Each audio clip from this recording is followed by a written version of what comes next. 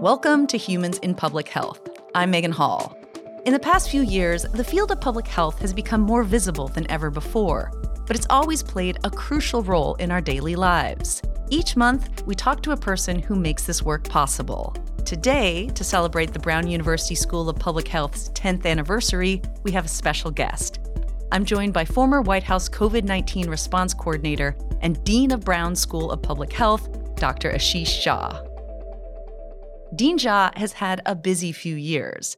Over the course of the pandemic, he became one of the most high-profile experts on COVID-19 in the country, appearing on TV thousands of times. Last year, he was tapped by President Biden to be the nation's COVID czar.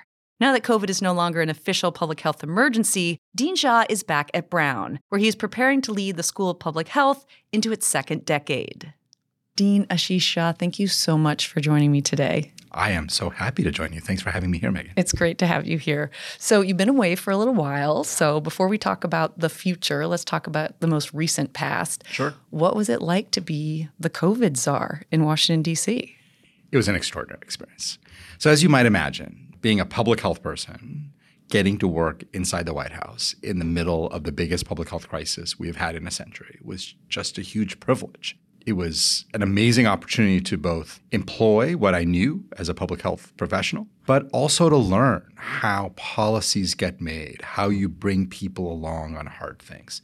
And then just like getting to work inside the West Wing is kind of a surreal thing. Like every morning I'd walk in through the front gates of the White House and I would think, this is out of a movie. Like I can't actually believe I'm going to my office.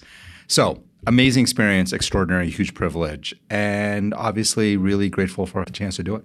What was it like going from academia to really needing to implement things fast, make quick decisions instead of working on a peer-reviewed article that gets published a few years later or planning for a school of public health? Yeah, so the pace is the first thing. I mean, the pace is intense. Timelines are short. The good news is you can move big things in very quick succession there, but the expectation was that you're basically always on from about 6 a.m. till midnight, 7 days a week. It allowed you to move a lot of things. I got more done in a typical week there than I probably did in a typical year in academia. So in that level, it was amazing. You know, most of the stuff that comes to the White House tends to be high stakes because most of the kind of more standard decisions get made inside the agencies. And it's really the ones where there's conflict across agencies, where different agencies have different perspectives. Those are the decisions that come to the White House for coordination. And as you might imagine, they're all interesting, they're all important. And figuring out how to get to a point that you're achieving an outcome that's good for the American people, that different vested parties, different interests can live with. It is a challenge, but it's an extraordinary opportunity as well. So why is it important for public health professionals to be working in places like Washington, D.C. and helping to make policy decisions? I think there are two reasons why I think this is really important. It's sort of both the benefit to policy, but also benefit to public health. So benefit to policy is, I was in a lot of meetings. We were trying to make some tough policy decisions. And I was the one person in the room who really understood the epi, the biostats, the kind of fundamentals of like disease dynamics, but also thinking about health of communities and health of individuals. So making sure that perspective is a critical part of big decisions is obviously very, very important. You're going to make better, more health-oriented decisions. The benefit to me is you get a much better appreciation for how decisions are made. You get a much better appreciation for how to engage policymakers. There would be topics that would pop on my desk at like 11 a.m. where we have to decide by 3 p.m. And it's something I haven't thought about before. And I have like a whole bunch of meetings between now and then. So then the question is, how do you gather large amounts of information very quickly, synthesize and make a big decision in a few hours? And so a lot of it would be outreach to experts. And I found some experts would want to be like, give me a week, I'll pull together the evidence. I'm like, I have an hour. Whereas other people could engage and say, okay, like here's the way I think about this. That is a really useful skill. We crave outreach from policymakers. We don't know how to deliver information for policymakers in ways that they need it. Being engaged in the process taught me much, much better how to be of use to people who need to make decisions in short order. And we've got to make sure that we do that. Speaking of COVID, I think a lot of us were lulled into a false sense of security that we didn't have to think about it too much anymore. But now almost every day, another friend of mine is telling me that they have COVID. Even our producer isn't here today because of COVID. So what's going on? Yeah, this is the new normal for a while. Even as I was leaving the White House, one of the last things I said both publicly and privately is, we're going to get a surge this summer, and we'll probably get another surge in the winter. And we are in for an extended period of time, kind of 2 to 3 waves a year. The truth is the virus is around and will continue to be around, and we have to actively manage it moving forward. This has now moved into a kind of almost a chronic phase of the virus where, like chronic disease, it's not an emergency, but you got to manage it or you're going to get into a lot of trouble. And that's how we should be thinking about COVID at this point. On a practical level, let's say I get COVID tomorrow. How should I be thinking about it? Before, it felt like an emergency. I needed to quarantine. Maybe my kids couldn't go to school because they'd been exposed to me. Do we still need to approach having COVID with that same level of intensity, or do we treat it like getting the flu? Yeah, it's a good question. So actually, my view has been that we have sort of not taken flu seriously enough in the past. First of all, people who say, oh, it's just like flu, those people generally have not gotten the flu. The flu is pretty miserable. Second, we don't have a sick leave policy in our country. And so a lot of people have to go to work while they're still sick. That's not great. It's not great for them. It's not great for their coworkers. I actually think that when you are sick with flu, you should isolate because we don't want you spreading flu. When you have COVID, you should isolate. Now, the issue of exposure and keeping kids at home, that I think is no longer necessary. We can talk about whether it was ever necessary. People who are exposed, I think, should absolutely go about their kind of business. They should test a few times over the upcoming 10 days to make sure that they haven't gotten infected. But yeah, when you're contagious with an infectious disease, the right answer is you should not be giving it to other people. The problem is we don't have good policies that support that. So we got to fix the policies, not act like it's fine. Go ahead and go to work and get all your coworkers sick. Like that to me is not the optimal policy. And we should be pushing much more for paid sick leave for people so they can isolate and not have to lose their wages. What about people who are especially at risk, elderly people, immunocompromised folks? How do they fit into our new vision of our approach to COVID? Yeah.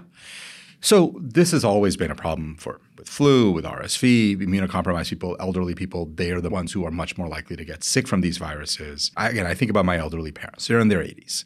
What's been my recommendation for them? Well, first of all, in the first year and a half, it was like really strict isolation because I did not want them getting COVID. Once they got vaccinated, they started having social lives again, which is really important. And in general, they've gotten vaccinated twice a year, which I think is appropriate. They have unfortunately both gotten COVID twice. They go socialize with their friends, which they should, and they go to weddings and then they get COVID. Did you tell them that they're embarrassing you, the No, COVID czar? It's so funny. Actually, one of the times my parents both had COVID, I was in the White House at the time, and my mom called me and told me, and she was embarrassed. I was like, don't be embarrassed. Like people get COVID, it happens. And she said, I just don't understand how we could have gotten it. And then she mentioned this wedding she had been to, a 500-person wedding indoors. And my favorite line of all is she said, I know 40 people now from that wedding who've gotten COVID. So I was like, okay, so that's where you guys got COVID. And then she said, no, they're such nice people. They couldn't have given us COVID. I said, Mom, you're a really nice person. You have COVID. You can give it to other people. So there's almost this moral element, and I am trying to break that. Nice, kind people can get COVID, and nice, kind people can give COVID to others. And the only way we could have avoided my parents getting COVID in the last 3.5 years is to say to them, don't go to weddings. Don't go to do these social things. I don't think that would have been the appropriate advice. They're up to date on their vaccines. They get treated when they get COVID. The problem for high-risk people like my parents, for immunocompromised people, is there's a lot of COVID around. And so they're getting infected over and over again. And so we have to bring down the burden of the disease overall, just in terms of how much infection there is. And that's where things like indoor air quality can make a big difference. Obviously, masking makes a really important difference. My parents are not going to go to this wedding and be the only people masking. I talked to them about that. And they're like, no, because we're going to a wedding and people are singing and dancing and eating food. And so, bless them. How does it feel to be probably the most famous person to communicate about COVID and think about how to talk about it and not necessarily be able to get through to your own parents? I mean, we all have this experience, right? That we can be whoever we are in the world, but when we talk to our own parents, we're back to that relationship you had since you were a kid. The funny version of this story is the first time my parents had COVID, my dad recovered pretty quickly. My mom was testing positive day 14, day 15. She was getting depressed. She was like, I'm going to be positive forever. I kept saying, you won't. And at one point, I remember on like day 17, she was totally frustrated and said, I don't believe your advice anymore. I have to talk to somebody else about this. I had a call that afternoon with Tony Fauci. It was a Saturday afternoon, I remember this. And so I called Tony. We were talking about some policy stuff. And then at the end, I said, hey, Tony, I have a favor to ask you. Like, my mom has given up on me. And would you be willing to give her advice? And I kind of gave him the scenario. And he like walked through his advice. And she felt so much better because she felt like she finally got a real doctor to tell her what was going on. Was she starstruck? She was pretty thrilled. And my view is like, this is how the world works, right? Like you can be whoever you think you are, but to your mom, you're like that kid who, she takes all of my advice with a little grain of salt. She would, of course, be horrified if she heard this and said, no, I listened to you. But all right. Well, now you're back at Brown and you're coming at an exciting time. It's the 10-year anniversary. But before we talk about that, you joined Brown really in the depths of the pandemic, so you didn't really get the welcome that most new deans get. You kind of had to get to work right away. So I want to take a step back and just ask you, what attracted you to the School of Public Health? Why did you decide to come here? This is actually pretty straightforward in my mind. In my last job, I was at Harvard. I was running the Harvard Global Health Institute. And in that role, I had been thinking about kind of what are the big pressing public health problems that we as a country, we as academic institutions are not addressing effectively. And actually the ones I identified was that climate change was going to totally change the health of the world.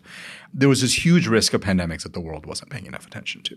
It was clear that the way AI and kind of data was moving, that was going to have a transformative effect.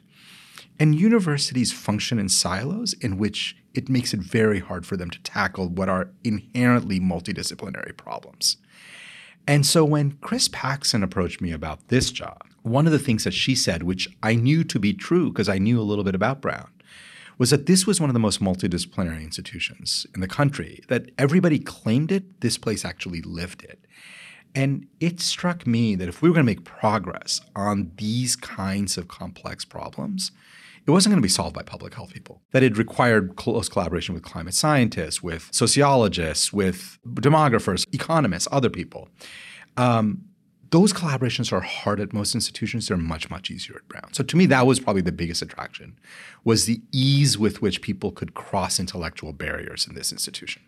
So it's the 10-year anniversary. What are you planning for the next 10 years? What's your vision? Yeah, so first it's a little celebration. The school is 10 years old. The work that's been happening within the school is much longer than that. And what I mean by that is before it became an independent school, it was part of the medical school, and there was extraordinary work happening. So part of the goal is let's look back to the last 10 plus years and talk about the incredible work we've done around substance use, around improvements in long-term care. There are these areas where the school has really been the leader in the country. Obviously, we want to also look forward. And there are some of the topics we've been talking about. I've talked about climate change, talked about pandemics, data and AI, and how that's going to shape public health. That has to be part of our discussion. And then the last but not least is, we have been trying to rebuild our school to train a very different group of people in very different ways. Here's what I mean by that. First, one of the things that became very clear to me in the pandemic was if you looked around the tables where decisions were being made, they did not reflect the communities that were most affected by the pandemic. And it is incredibly obvious to me that we have to change the face of public health leadership in America. The public health workforce is very diverse. The public health leadership is not. So that has led us to make major investments in our Health Equity Scholars Program. That's getting real traction. We are training people by bringing in more professors of the practice who've been on the front lines of practicing public health. So my hope for the next 10 years is a bigger school, certainly from a student point of view, a more dynamic school, focused on solving real-world problems, taught by real-world leaders, as well as academics like me. There's still a place for you? There's still a place for those of us who are scholars. And again, obviously, I've had some practical experience working in government, but people who spent their lives on the front lines, like they should be coming back and teaching our students. That is very much the education vision. Combine that with the research vision of tackling these big problems. It is very clear at this point that this is a very dynamic school on the move, and we got to keep going. Is there anything that you'd like to say that I didn't ask you about? Coming out of the emergency phase of this pandemic, I do actually think public health is at a crossroad. I mean, on one hand, we talked about all the ways in which public health has gotten a lot more attention and people are excited. But let's be honest, public health has also taken a beating in the last 3.5 years. Obviously, the frontline public health workers have been just exhausted working hard. They've faced a lot of threats. But also in many parts of the country, public health has become a dirty word, that we see state legislatures reducing the powers of public health, that public health has become more and more partisan over the last 3.5 years. And that is a bad thing for the health of America. It's also bad for the field of public health. One of the things I think we have to do is restore that sense of bipartisanship in public health. That is not going to be easy. It is going to mean engaging with people who don't always agree with everything that people in liberal Rhode Island may think. But it is very, very important that we do that. A fundamental principle of public health is you do not leave people behind. And we cannot have a public health school that is focused on serving blue America or purple America or red America. We really do have to have a public health school that serves all of America. I feel like we are well poised to tackle that, but we've got some hard work ahead. Well, Dean Ashish Jha, thank you so much for joining me. Thank you so much for having me. It was a lot of fun. Dr. Ashish Jha is the Dean of Brown University's School of Public Health. To celebrate its 10-year anniversary, the School of Public Health is hosting a year of special events, including seminars, screenings, conversations, and more, starting with a kickoff event in late September. To learn more, check out the Brown School of Public Health website at sph.brown.edu.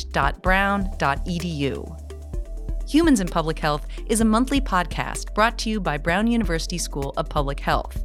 This episode was produced by Nat Hardy and recorded at the podcast studio at CIC Providence. I'm Megan Hall. Talk to you next month.